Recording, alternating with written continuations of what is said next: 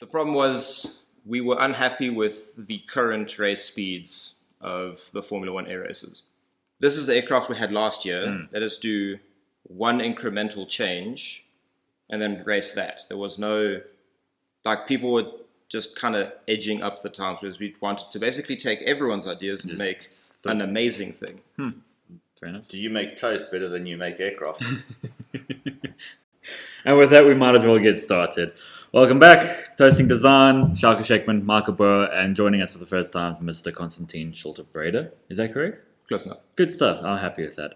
And today what we're going to be talking about is the fourth year projects, specifically fourth year projects that are coming in 2020. Yeah, so fourth year design projects are what are known as a capstone project. It is the sort of pinnacle of your career at university. And believe it or not, none of the courses really prepare you for it. Well, can't say that. Shouldn't say that. They do technically prepare you. But design is that cool stuff which is, the art of being a chef. Yes, it ties it together. Yes. So a design project is not where you start with chemistry and physics and maths and then try and do an element of every single sort of part of it. They're sort of 2 months and a week long. They can be done sort of individually or as a group.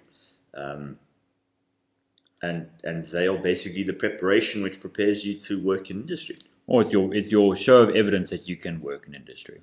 Yeah. Because if you can pass those, then we're saying, yes, you can do design out there in the big real world, ethically and professionally and cool. Now, with those projects then, as students, at least in the current way it's run, you propose your own project, provided you then get to choose your own project at the end, because they obviously have to be vetted. So if your proposed ideas aren't very good, then you're going to have a situation where no one's going to choose and you're not going to be able to run your own project. So we're going to talk about some of the... What is a good project? Yeah, what's a good project? So you basically have a form to fill out, and it's a very, very short description of a problem. And that's the first place where students can go wrong, is the sort of describing, how to describe the problem effectively. Those proposals then come in, and staff choose them. They choose which ones are interesting, which ones are fascinating, which ones are just downright weird. And then that list goes back to students, and then students can pick basically any project from that list. Whether your own or someone else's. Yeah. So what are some of the good projects that, if we just run through topics, what were some of the topics you picked this year? Topics I picked, anything with space, I picked that. I thought those were quite entertaining ones because they tend to be somewhat out of the ordinary, and it then forces the students to have to tackle things they wouldn't necessarily have tackled before. So if they're able to solve problems, identify the problems, analyze, optimize and things, in those conditions, we haven't necessarily covered stuff in courses. Okay, so space topics, what other topics? Fast things. Fast things, yeah. Fast things, Give me a minute. All right, Mark. Okay, so the topics which I got this year were sort of extremely low cost farming equipment, which is an interesting thing. A beached whale rescue system. Obviously, there's one or two aircraft projects. One was a nocturnal aerobatic aircraft for nocturnal air shows with lights, lasers, explosive smoke, etc. I think it's basically one where if I look at the problem, I think, oh wow, how would I solve that? And I can't immediately think of a solution. Yes, I want to do that. Yes. That uses a lot more words to basically... What I try to say was tricky. You added the comprehension to it. Exactly. Because the thing is, if you say it's like it's a gearbox for a solar car, it's like, well, I know what the solution is. It's boring to me. It is boring to me because it's going to be the best selection of what's currently out there. Yeah. There isn't anything new. I mean, there's certainly room for adjusting that project or making that project unique or going something no one's done before. But just knowing how students work on a fourth year project, they will go and do it the same way it's always been done. And what's interesting is if it was a slightly different application, so gearbox for a solar car, immediately two constraints are in the problem. Yeah. In which case, well, how much freedom do you have? And the thing is, if you don't have that much freedom, it's not that interesting to do. And there's not much design meat in it. Nah. But if it was a Moonlight-powered racing vehicle, I bet you'd pick it. Oh, hell yes. Exactly. In a heartbeat. Well, you just think, how the hell do you even do that? And then, well, And if you started to unpack the problem, instantly you're going off with, on a road, when it's dark, there's radiation on the road. Yeah. You could use that. Yeah. When the sunset, there's different wind and stuff that happens. Property of air, it changes a little bit when it's down. But admittedly, you might have to do a little bit of analysis, and I mean, the thing might end up being chained to 3 werewolves to pull it down the road or something crazy. Yeah, no, exactly. And I mean, fundamentally, whatever is proposed, there is always room for adjustments and for. So, you say it's a moonlight powered vehicle, you adjust it so it's radiation powered from the road. Expect that to happen, because then as whoever your supervisor ends up being, most of their role is to make sure that you've got something to do. And when it quickly becomes apparent that maybe there is nowhere near enough energy in moonlight to power your vehicle, you need to adjust. You don't just say, I'm done, and that's it, we can't. So certainly don't think that just because you've happened to put down your favorite idea and you get chosen it, that's necessarily you're restricted to have to do that. I think the other advice I've got is don't come up with a really cool concept. Like, don't invent a Superman suit or a thing that belongs in the next James Bond movie and then think, I want to pose a project where this thing is the answer. Exactly, yeah. That's the wrong way to do it. Also, it's incredibly easily apparent to us that that's exactly what you're doing, which means that when we're wanting to see that you've looked at alternative ideas, when we looked at you see you've optimized, we don't want to choose that project because you already have your so-called optimized solution all the way at the back there. You're going to force everything to get to that route, and you're going to put us in the horrible position of having to say, no, you can't do design before you even started. So, Constantine, what does the word open-ended mean to you? In design context. There's no clearly defined solution. Well, there's no clearly defined problem. Oh, as well. And then even more so when it comes to sort of solution time. So open-ended. If I think about what an open-ended design project would entail, to me it means that I'll probably have to do a lot of, so we call it creatively analytical thinking. There's like, it's not a straight line. It's you'll have to try something that you wouldn't necessarily think would work, but you're like, this is the best idea I have right now. Let's see where that train of thought takes me. And then if it goes well, cool, you do that again. If it doesn't, you go back and then you start again with, okay, that didn't work. Let's try this instead. And then you approach it from that angle. That's perfect, because analytical means breaking things down. Yeah. So you have to break the thing down, but you could do it by trial and error for quite a huge amount of effort until you actually know this is open-ended problem. It now is resolved down, and now I can apply, the standard sort of design process to it. Yeah. Procedural versus non-procedural, Mr. Shakeman. So procedural, then, I would say, is a case of every subsequent step is known in advance. And it comes from a textbook, probably. Probably comes from a textbook. Worst case, it comes from your supervisor.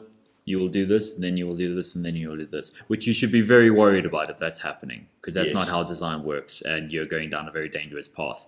Your supervisor may pass you, by the way, but there's still an external examiner who will then have and your future boss might not like that. Oh, exactly. So you don't want procedural. You want non-procedural, where it's a case of, as Con said, you have a decision, you make that decision, and you need to evaluate was that decision good or not, and understand there is going backwards. Most procedures don't do step 1, step 2, step 3, step 1, step 2, step 5, step 4, step 1, step 2, step 5, step 6, step 7. Yeah. That's non-procedural. And that's generally how a good design ends up being formed. And I think a good design process is a mix of procedural and non-procedural. Oh, yeah. But to figure out the problem, that's generally non-procedural. Very much so. Yeah, it's your... there's certain cap points, I've defined the problem. Now there's a definitive next step. Yes. All right. Not knowing the problem, what are you supposed to do about that problem? That's a easily defined, clear next point. Knowing your next step of this is what I need to do, it's you need to draw up a list of requirements, or you need to draw up a list of factors that are going to govern that design, your PRS, URS, whatever you want to call it. what is constituted as part of those points, what breaks up and makes up those points, that's sort of non-procedural. There's no definitive way of getting, right, if you look up this information source, this website, this book, this person, blah, blah, then you have it all. That's non-procedural. And then thereafter, you got ideas. So a procedural idea in that you've got that, but thereafter, it almost becomes completely non-procedural to the end. Yeah. I mean, because just had the thought now. Yeah. Because one of the approaches you can have, especially to what's the term? Repetitive design. Iterative design. Iterative. Thank you. Is you can kind of like flowchart your mental your thought process. But if at the end of the project your flowchart is like baby's first flowchart, there, just in a straight line. Left to right, yes. For the audio listeners. Yes, sorry. That's not a good project. No, well, I mean, at the very least, if you start considering, so your project's not only just marked against marks, and at the end. Okay, we're getting off topic of just finding and choosing a project, but when your project is marked, it's also evaluated against ELO's exit level outcomes, and those are kind of like a checklist, basically, of things you need to be able to show you can do. And if you go left to right, not a single tangent, not a single branched route or anything like that, you can't. You unfortunately, especially with design ELO 1 and 3, you can't satisfy it. Right. So if we just go back to the start, proposing a project requires you to have a problem which you propose. I find that students sometimes struggle in communicating what the problem is, but supervisors can kind of see through that. They can read it and say, "This is fascinating. We need to just drop that word because that sort of implies a constraint. We'll get rid of that thing." And maybe substitute this thing in for that, and then you have it. If we run through, part of posing a problem is part of the ELO 1. So ELO 1 is all about problem solving. Yeah. Now, the problem solving is if the project is relatively weak and you don't do a very good job at unpacking it when you do it, regardless of everything else that you do, how well you write it up, how well your design process is, it's flawed. So, are you solving the right problem? Is it a problem worth solving? That's sort of ELO 1. The other big one is obviously ELO 3, which requires you to do an open-ended design problem to narrow it down to something which is doable. And again, we said before that, a single fourth year, 9 weeks later, well, proper design of a much better wheelbarrow is what's possible. Yeah. If you are designing a moon-powered rallycross vehicle, well, you'd have geometry, and you'd have wheel loading, and you'd have a propulsion system, and you'd have traction system, and maybe you'd have a chassis. things like that. You might get down to chassis, and chassis might be your detailed design. Yeah. Or else, if the moon is the biggest constraint, then the propulsion system or whatever is where your detailed design is. But at the end of the 8 weeks, if you were to go and make it, you could probably 3D print a little model of some incomplete CAD, and that's about as far as you're going to get. Yeah. But if you design the chassis, the chassis should work, but they're not going to be wheels or brakes or anything else. So I think then a good point to then make with that, when looking at proposing your project, you're not getting something where, say you've got this own personal project in the back that you've been thinking through all these years and now suddenly let off the leash, you can run at it. You're not going to be able to solve it unless you're designing the new wheelbarrow. Very creative and imaginative of you. But if it is those big projects, and they tend to be for a lot of you, you're not going to necessarily solve that. So either be aware of that, and where you're just going to make a couple steps within that idea and within solving that bigger problem, or save that as a sideline for your hobby, and choose something else that is maybe more 9-week possible. Should we try and come up with a couple of problems that if we were third years going into fourth year, they'd be kind of fun things which... Ooh, okay, yeah. I'm trying to think now on the spot. Luggage which doesn't bounce over cobblestones. Oh, There's that thing where, if you've ever, and it doesn't matter, we're not talking about international travel or whatever, but No. I mean, the start of each term, I see students with suitcases lugging them up and down Yale Road, and the thing is over bricks or anything, suitcases bounce and the wheels break off, etc. How difficult is it to design something which is designed for that? Yeah. All these design houses, back in the dark end of Milan in Italy, they have, Ferrari engineered smooth tiles. little plastic wheels will work fine. Yeah. But you catch a bus back home, you've got to lug a suitcase half a K down a dirt road. That suitcase is going to do 10 trips and it's bust. Exactly. Yeah. Again, we're not deciding what the design actually is. We're not saying how to solve it. We're just saying what the problem is. We're not even saying what you're designing. Yes. All right, no, that's a cool one. Come on. I'm still thinking. No, so am I. So that's why you're on the spotlight here. Just start talking. What really bugs you? Home environment. I love to think. You know what? So I stay relatively high up in an apartment, 9th floor, and cleaning a window. There's no ledge. I've stood on that ledge. It's not safe at all. Cleaning a window, those magnetic things that they don't work. They attach a string to it all you bloody want. That's not going to work. There is no way I'm getting a high pressure cleaner to blast those windows. I'm pretty certain I'm breaking through a window in that place. So yeah, that's certainly a problem that I'd have a look at. Yeah, show me how to solve that. So one of the things that bugs me the most at the moment is the neighbor's baby. It goes 0 to scream every single time, 24 hours of the day. ELO 10 does deal with professionalism and ethics, so you have to be very careful the route you take with this. I was getting there. So I would suggest we should never dive into concepts, but concept one would be a set of earplugs. Yes. So, but I was thinking, right?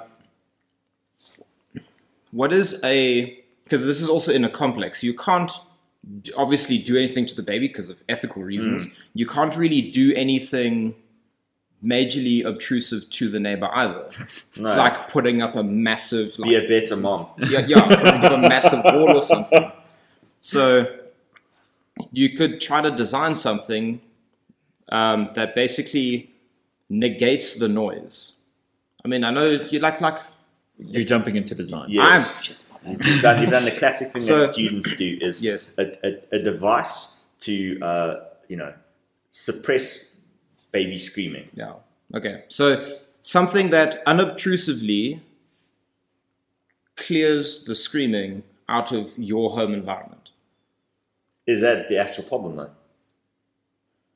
Is it that you can't sleep? Is it that you can't work? Is it that you just can't concentrate in general day to day? I would just turn my tunes up if that's the problem. The problem is there is noise in the house that is biologically designed to cut through whatever noise you put into your own ears and trigger your lizard brain it's true. React anxiously. One of the other ones, as in terms of a problem that I sort of had a brief glance of this year that I wouldn't mind actually tackling more and more of, is the idea of like looking really far in the future. Don't tackle the now problem. Predict the future problems and solve one of those. So the one I had this year was it dealt with space travel of a sort. And the problem ended up being redefined to something in the future. Not now, not a current problem, but one that is to come.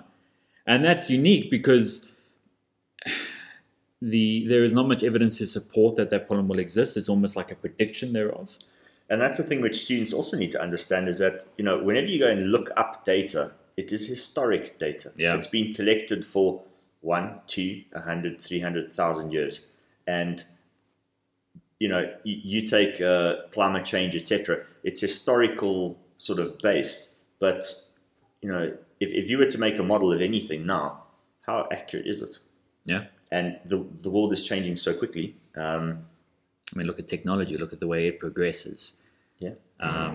Not even trying to do that whole thing of how transistors double in power every so many years, whatever the case is, but just in the leaps and bounds of aerial systems and vehicle systems. We're seeing now self-driving cars, when that for a long time was a dream. So if we stick on the self-driving car thing, and let's say we wanted to come up with a cool design project proposal that's the theme. But what are the problems associated with it?